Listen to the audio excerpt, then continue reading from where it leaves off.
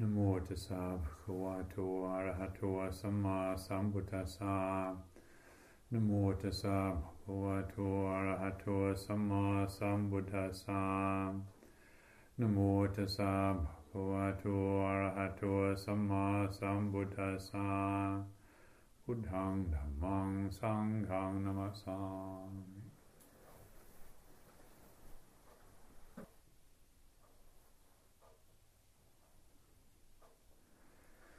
Today being the full moon of the month of Magha, in Pali, Magha Puja, and the occasion from the time of the Buddha that we remember is when it's recorded that 1250 arahants spontaneously came to visit the Buddha without pre-arrangement. And so one of the things we could recollect at this time is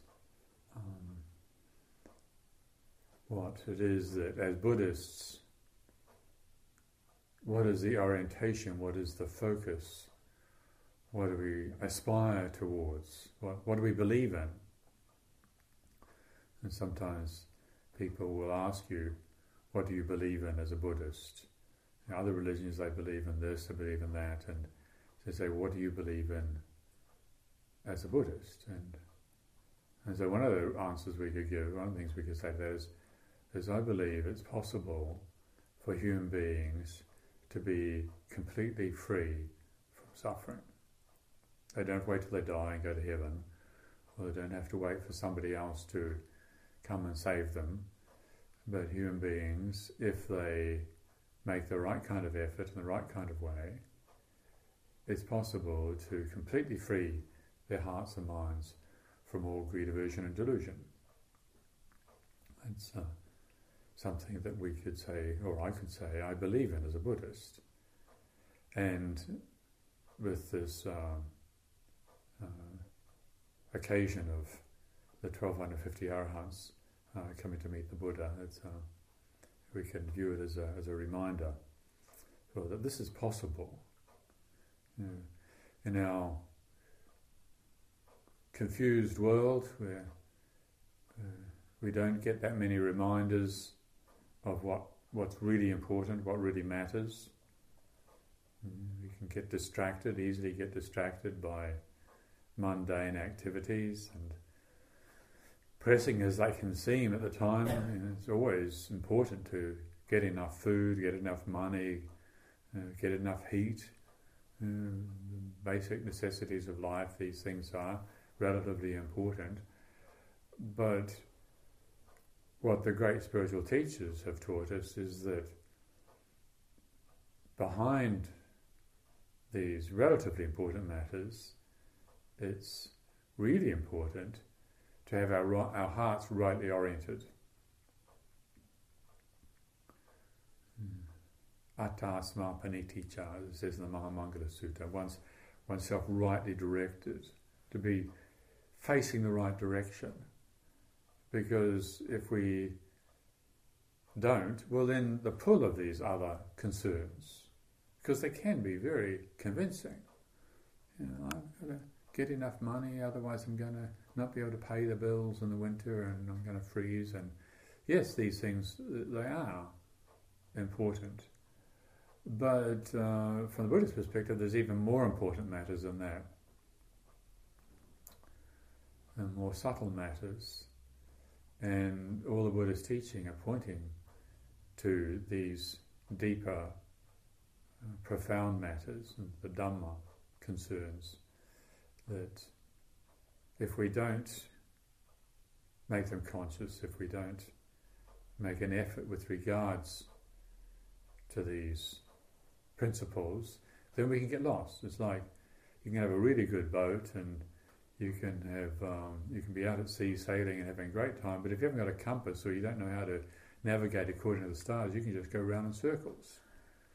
And that's what it is with us. We've got a great vessel. We've got this human being, this human existence, all healthy, intelligent, educated, well-fed, well-medicated, everything we need on a fundamental level. If we compare ourselves with most of human beings throughout all history, we're really fortunate, and yet we still go around in circles, in samsara, hoping for satisfaction, hoping for contentment, and looking for satisfaction and contentment in places where it doesn't exist. And so what the Buddha pointed out, well, there is this possibility of real satisfaction, real contentment. It does exist. He realized it.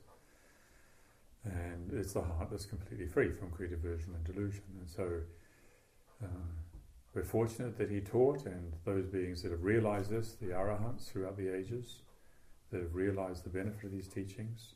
So on Magha Puja, it's something we can reflect on, remind ourselves, this is how we direct our lives. If we don't make this conscious, we don't make this clear, then we can become distracted by whether somebody likes us or doesn't like us, or whether we're feeling happy or we're feeling sad, or whether being successful or whether we're failing. The conditions of the world come and go, and to some degree we don't have a lot of control over these things. And from the Buddha's perspective, if our life is not rightly directed, we can get blown over by these things.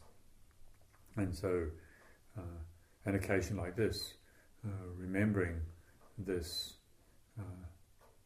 event that took place in the lifetime of the Buddha, making a point, coming to the monastery, staying at the monastery on this occasion, and listening to a Dhamma talk about the subject, and also engaging in the traditional practices. A lot of overeducated people don't see the value in tradition. Certainly in the West, it's the case that unless somebody's got a rational explanation for something, they're keen to dismiss it. Rituals and myths are considered as something for primitive people. However, the expression of respect for the Dhamma, the expression of respect for the Buddha, for the Sangha, when we bow down, when we offer candles and incense, and when we chant like millions and millions of people have done for thousands of years, praise to the Buddha, praise the Dhamma, praise the Sangha, as we did during our puja this evening. The gesture of respect we make when we do this with our body and speech can be a very important aspect of orienting our lives in the right direction. Our rational mind, it's got its place. Obviously, the rational factor's got its place, but as we're all aware, that the rational faculties don't cut that deep often. You get taken over by some passion. We can behave and think and speak quite irrationally. And so actually rituals and symbols can be skillfully used, if they're used mindfully and skillfully, can be a language we engage with to teach our hearts. Early days when I was a young monk, and Ajahn Chah was telling us that it didn't matter whether we were Westerners, we weren't used to bowing or not, we still had to bow to each other. Junior monks always bow to senior monks. It doesn't matter whether you like the guy or not, or whatever. If he's senior to you, you bow to him. That's all there is to it.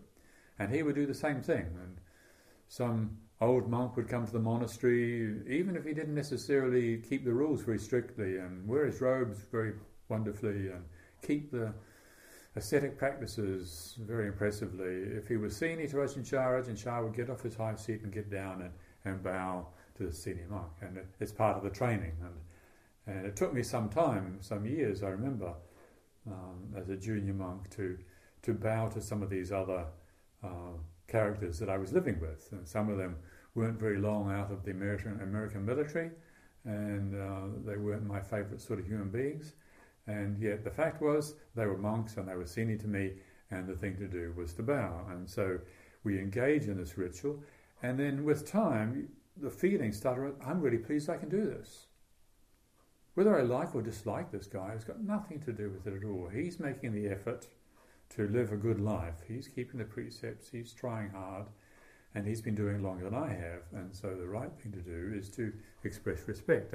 And to be able to do that, start to feel like a good thing. Or even bowing down to Buddha images in the beginning, I think for a lot of Westerners is a difficult thing to do. We're all brought up with, thou shalt not bow down to graven images, and what is that thing anyway? Why should we bow down to that thing? But another question we could ask is, what is it that means that I can't lower myself in front of something which symbolizes perfection? The Buddha image symbolizes perfect wisdom and perfect compassion. That's what it symbolizes for us. And so why can't we show it respect? Well, that's which is stopping us from showing respect, that which is stopping us from bowing down, that's what we need to become aware of. And so rituals and symbols and traditions, these things, if used mindfully and skillfully, can have a very important part to play in orienting our lives in the right direction. That is the direction towards freedom from all greed, aversion and delusion. So that's one way we could reflect on this occasion and reminding ourselves, reorienting ourselves towards that which matters most. And also to, I think it can be wise and skillful to reflect on the teaching the Buddha gave on this occasion. A very well-known teaching in Pali, the stanza that's most often recollected is Sabba papasa akaranang kusalasa upasampada satchita paryotpanang etang buddhana sasanang, which traditional Buddhists will all be very aware of. Sabba papasa akaranang, which means refrain from doing that which is unwholesome, unskillful. Kusalasa upasampada, cultivate that which is good, cultivate that which is wholesome. Satchita paryotpanang, purify the heart. Etang buddhana sasanang, this is the teaching of all the Buddhas. All the Buddhas have said the same thing. This one apparently simple teaching. And again, one reason for raising it up and contemplating it is because although it appears very simple, it's not necessarily the case that we're doing it. So depending on where we're coming from in practice, we may do one bit and we don't do the rest. But from the Buddhist perspective, all of these aspects, Sabba papas akaranang, kusalasa upasampada, satchita paryotpanang, etang buddhana sasanang, all of these aspects of the path are important. And the sequence in which they're given is also important. To contemplate this. And why did the Buddha start off by saying, refrain from doing that which is unskillful? And why didn't he say, purify your hearts first? And there's a logic to this. And there's not, again, it's not a doctrine that we necessarily should be clinging to, but to contemplate and say, well, what is the effect? And you can see that a lot of people will make effort in their life they go on meditation retreats, or maybe they make a lot of merit, but they're not keeping the 5 basic precepts. It's like, if you injure yourself, you cut yourself and you don't clean the wound up first. You just put a dressing on it. The first thing to do if you've injured yourself, you've wounded yourself, is to clean the wound, because there could be some infection in there. And similarly with the spiritual disciplines. There is this aspect, this profoundly important aspect of the path, that first we need to clean up our act. In fact, these first 2 lines, refrain from that which is unskillful, cultivate that which is good, to me when I think about that, what it sounds like is the Buddha is saying, take responsibility for your life. In the time of the Buddha, as in this time, there are always those teachings around which will encourage us to become dependent on things that are outside of ourselves. Belief systems. From the Buddhist perspective, what we believe is important, but also what we do is really important. It's not enough to just say, I believe in this and that, and hope that everything's going to turn out okay. We might believe in this and that, but what about what we do with our body and speech? And so the bottom line really with spiritual practice is, how do we conduct ourselves with our body and speech? Refraining from that which is unskillful and cultivating that which is wholesome. Somebody was mentioning to me recently that they've been a Buddhist for many, many years, and they're saying they still struggled with this idea of making merit or cultivating punya. And I said, well, I think I used to have a feeling like that, but I certainly don't feel that way now. I think it's a really good thing to consciously, intentionally cultivate goodness. The reason we've heard the Buddha's teachings long enough, we're all old enough. The reason that actually the teachings don't click, the reasons that we don't get the message and let go of this burden of attachment is what? What is the reason? Well, why can't we just let go? We all know that's what we're supposed to do. Well, I would suggest it's because, one, maybe we're still doing things that are causing obstruction, we haven't stopped doing those things that are unskillful, but also, very importantly, is two, we haven't built up a good enough storehouse of goodness. I know sometimes we can feel afraid that we're getting all materialistic about our spiritual practice, and we've probably seen people who are so busy doing good deeds that they start to sort of smell bad, really. They smell of too much goodness. They've made so much merit that they become obnoxious. And so if we've seen this, then you think, well, I don't want to become like that. I don't want to become conceited about building up merit. But actually, if we look at it, we probably are already that way. And the ability to see our attachment to our goodness is quite a refined thing, really, which is what the third line of this stanza addresses. Satchita pariyotpanam, purifying the heart. So we can be refraining from doing that which is unskillful. We can be keeping the 5 basic precepts. We can be trying to cultivate that which is good, being generous, being kind, looking at the things that get in the way of our refraining from that which is unskillful, looking at the things that get in the way of our doing that which is wholesome. And so we can upgrade ourselves on that level. But then there can still be a lot of attachment going on. Ajahn Chah used to like to make this joke about the difference between vipassana and vipassanu. And vipassanu is a shortened version of vipassanupakilesa, which is basically defiled insight.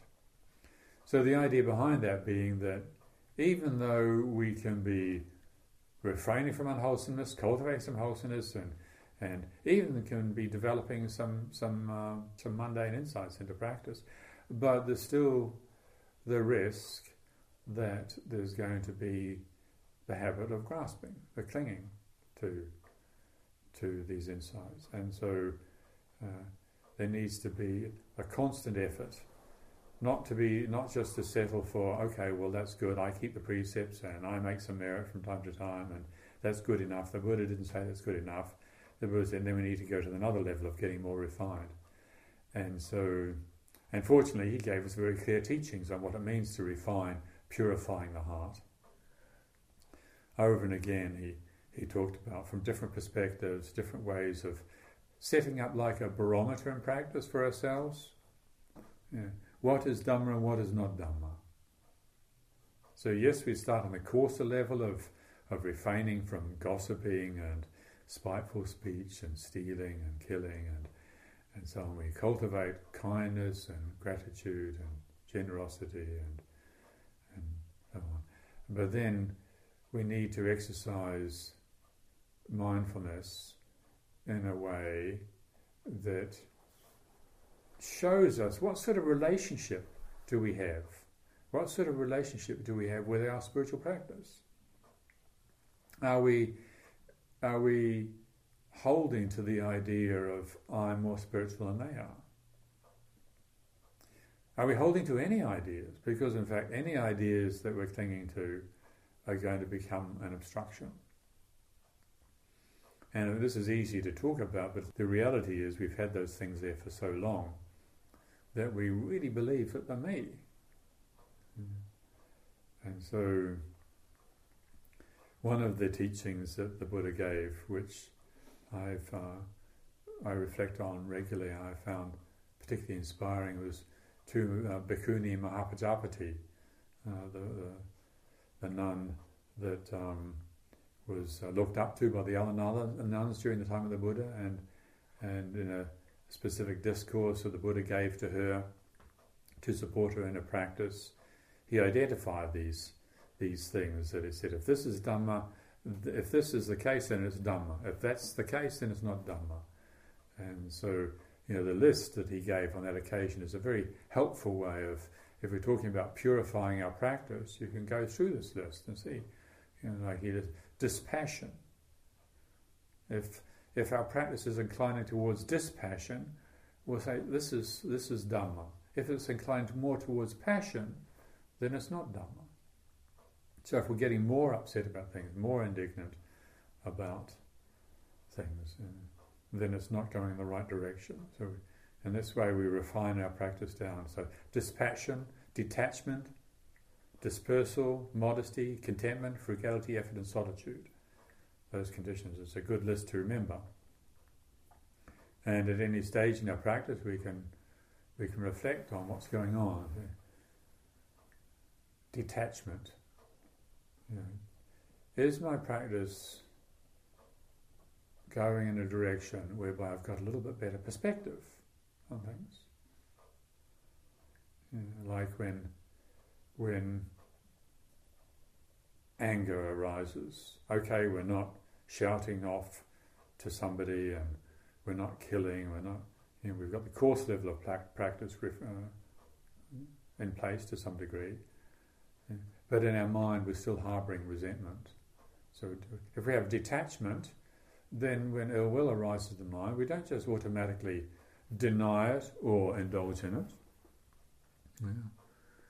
Most of us have been brought up with the idea that you're bad if you're angry, you shouldn't get angry, and so either we feel guilty about it and give ourselves a very bad time about I shouldn't feel angry, and I'm hopeless because I get so angry, and we get frustrated, or we just go into avoidance and we just deny it. It's not there, I'm not angry, push it down.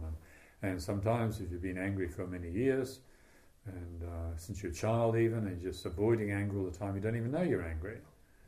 And so if we have some detachment in our practice, then it doesn't mean to say that we're not going to feel anger. It means, at least in the beginning, that when anger arises, we've got some perspective on it. There's anger. We don't automatically judge ourselves, I'm wrong because I'm angry.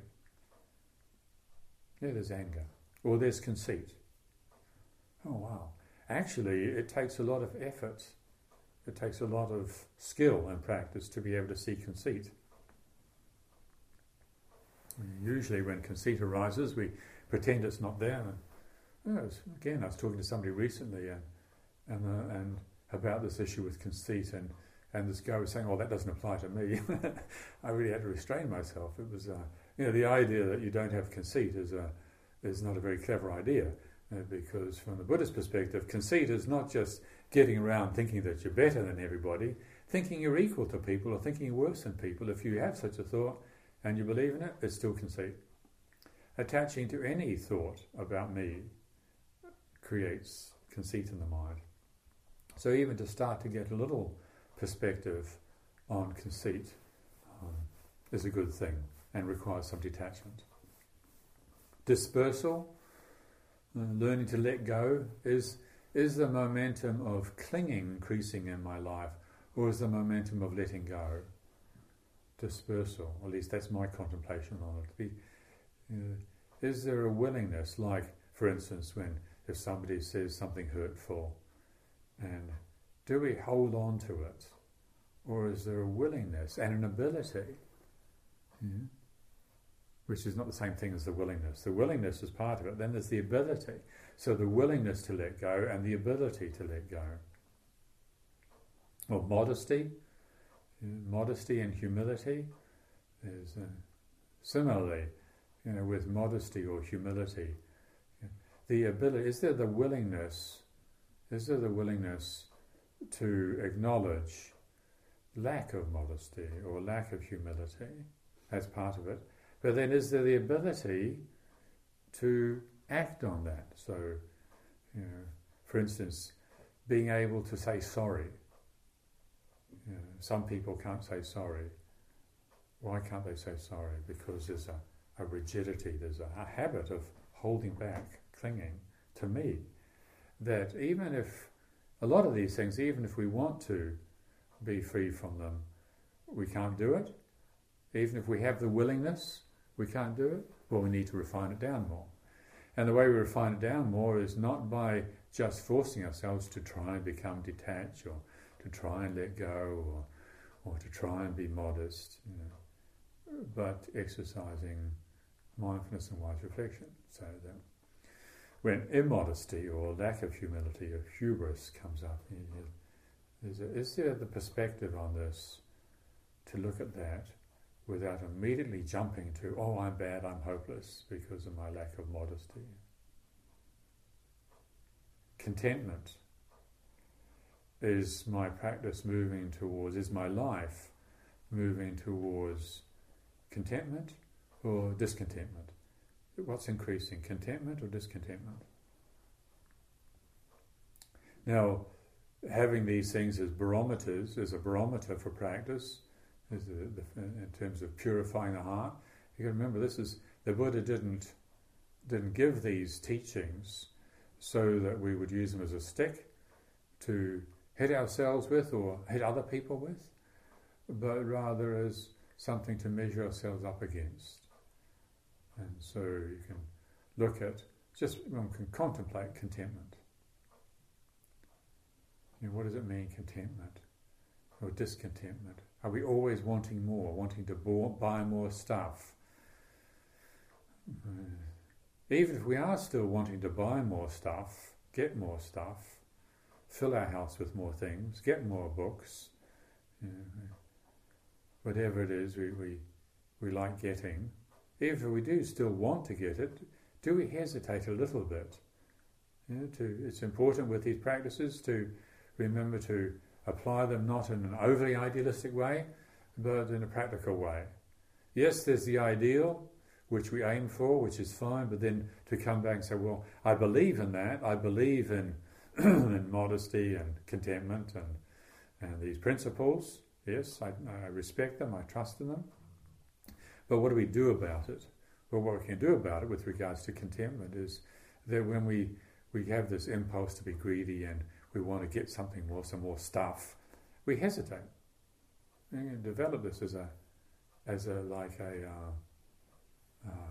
like the way we would inhibit our hands, instead of, like if you've got an itch, maybe you've got a wound and it's itchy and you want to scratch it, you teach yourself, don't scratch. I've got this cut on my knee and it's itchy. I want to scratch it. Well, if you scratch it, it'll get infected again. So you train yourself to inhibit the impulse to scratch. And now this is not a blind neurotic inhibition that we're cultivating. This is wholesome, this is skillful, this is clever, isn't it? It's clever to not scratch an injury that's healing. Well, likewise with our tendency to be greedy, for whatever it is. We don't have to be afraid that I'm going to become a neurotic, repressed person just because I'm inhibiting my impulse to follow my greed. No, this is out of respect for the principle of contentment. You want to go and buy something more on Amazon, or you want to go and buy something more in the supermarket, you can just, as we would inhibit our hand from scratching the itch, we inhibit the mind. Just wait. Do I have to follow it? Do I have to follow it? Now we're not saying we'll never follow it. this is how I stopped smoking, or one aspect of how I stopped smoking cigarettes after I knew as a monk I wasn't supposed to be smoking cigarettes. At least I didn't smoke cigarettes usually when I was in Ajahn Chah's monasteries, but sometimes when I'd go away and I was around other monks who were smoking, and I would start smoking again, and I knew it wasn't a good thing. It wasn't a good thing for my meditation.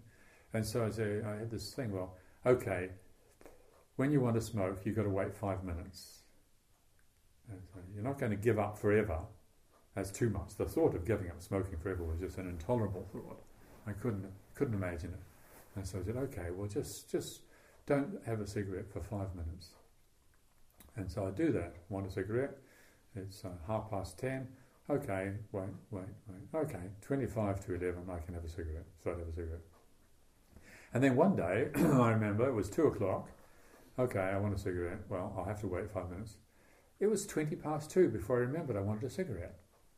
In other words, that inhibition, that inhibiting the impulse broke the pattern. It broke the cycle. Sometimes we can have such a fear of our habits of blind repression that we're not willing to exercise mindful restraint.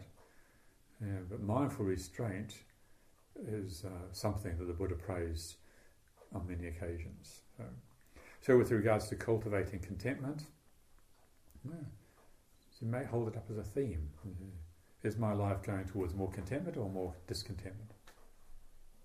Frugality. Again, we can look at what we do, not just what we believe in. We believe in frugality, yes, frugality is great, but what do we actually do? Purifying the heart, yes, we can be going on retreats and we can be exercising the discipline of attention and learning how to be more concentrated, but how does that integrate into our life? And one of the ways you can judge whether it is integrating or whether the spiritual life is just some sort of split-off mental gymnastics that we get up to in rarefied conditions, which is there's a risk of that happening in spiritual life. But we can look and see, well, is it really integrating in our daily life on this for something like frugality or extravagance? In the monastery here, we try to exercise frugality with the discipline of turning lights off and not wasting water.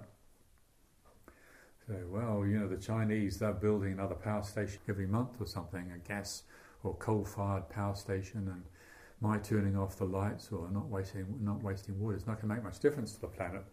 Well, you can think like that, but if you do think like that, well, maybe you'll never do anything and probably not develop frugality. However, whatever the Chinese are doing with their coal-fired power stations, if we make the effort to turn the lights off and to not just leave the tap running for hours heedlessly, we can be cultivating this energy of restraint, of modesty, of contentment, of frugality, which accords with, according to the Buddha, accords with Dhamma. And effort, in terms of purifying the heart, if we want a barometer to see, is our practice of purification going in the right direction or not? Well, are we willing, look at our willingness and our ability. Yes, we believe in effort, we think it's marvellous and wonderful. People who make effort in spiritual practice, that's very good. But what do we actually do about it? Do we have the willingness, for instance, to make effort to begin again?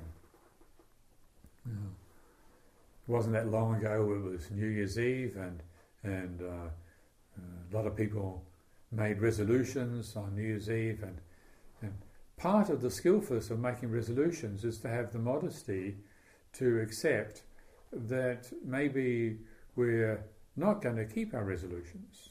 Now, some people say that's fatalistic. I think it's realistic. Say, yes, I really determined to do such and such, or to not do this, and make this determination, make this resolve, but also to have the willingness and the realistic perspective and say, well, if I break my resolve, I'm going to begin again.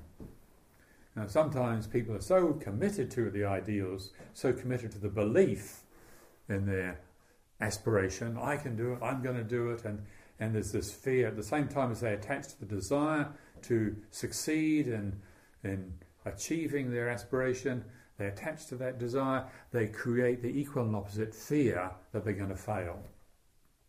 Lack of mindfulness. But if we make mindful resolves, mindful resolutions, mindful aspirations, you say, well, this is my determination, I determine to do this. And then there's the fear at the same time, yes, I want to do that, but there's a little bit of fear there. Well, maybe I'm not going to say, we acknowledge that fear. We don't have to deny the fear. We can open up our broad-based awareness and acknowledge, yeah, maybe I'm going to fail. Well, that's okay. I'm not saying we want to fail. We're just saying, well, it's okay to acknowledge here and now that I've got the fear of failing. And this way we're not denying the fear of failing. If we deny the fear of failing, well, then there's a real chance it's going to come back and kick us in the teeth later on. There's a bigger chance we will fail. So if we have this realistic perspective on our aspirations, say, yes, I'm determined to do such and such, and then the weeks go by, the months go by, here we are, it's nearly March, and maybe we've broken our resolve, and instead of just forgetting it, is there the willingness to make the effort to begin again? So we can believe in the great effort, the ultimate effort that the Buddha made, and I've heard of people trying to do this, and like the Buddha, sit under a tree and say, I'm going to sit here until my blood dries up and my bones break, or I get enlightened.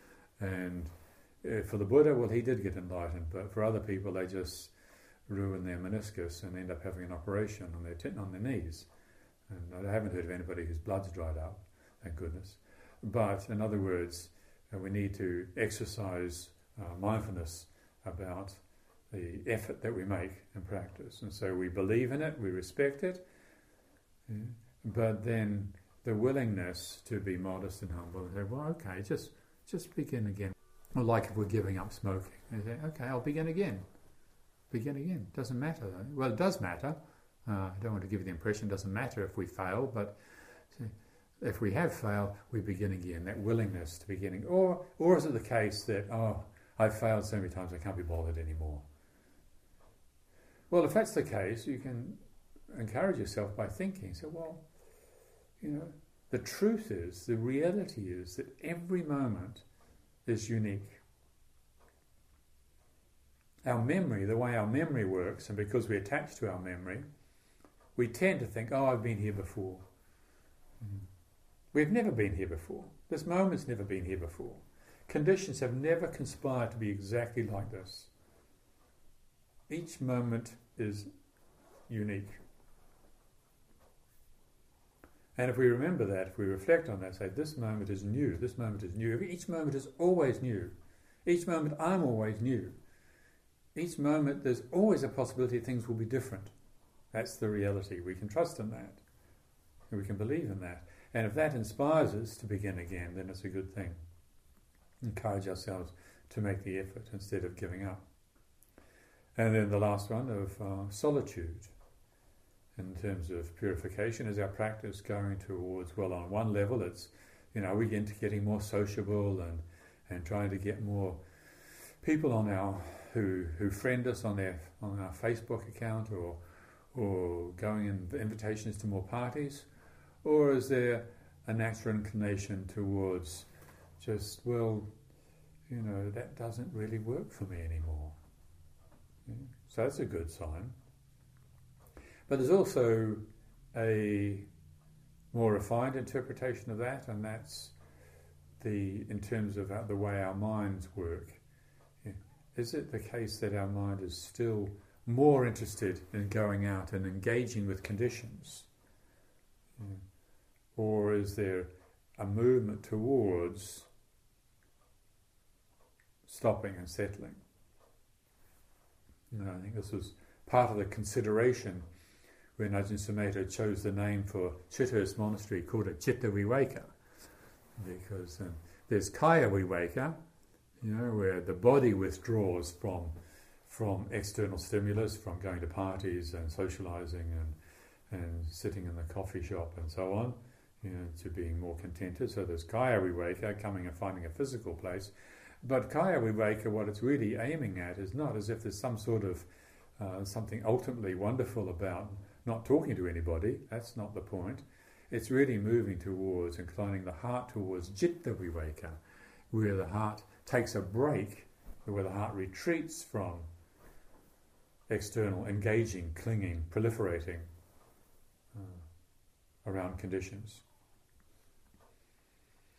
So I don't know about you, but I would expect probably all of us, we go through this list of dispassion, detachment, dispersal, modesty, contentment, frugality, effort and solitude, and think, wow, got a lot of work to do on that yet. Well, that's all right.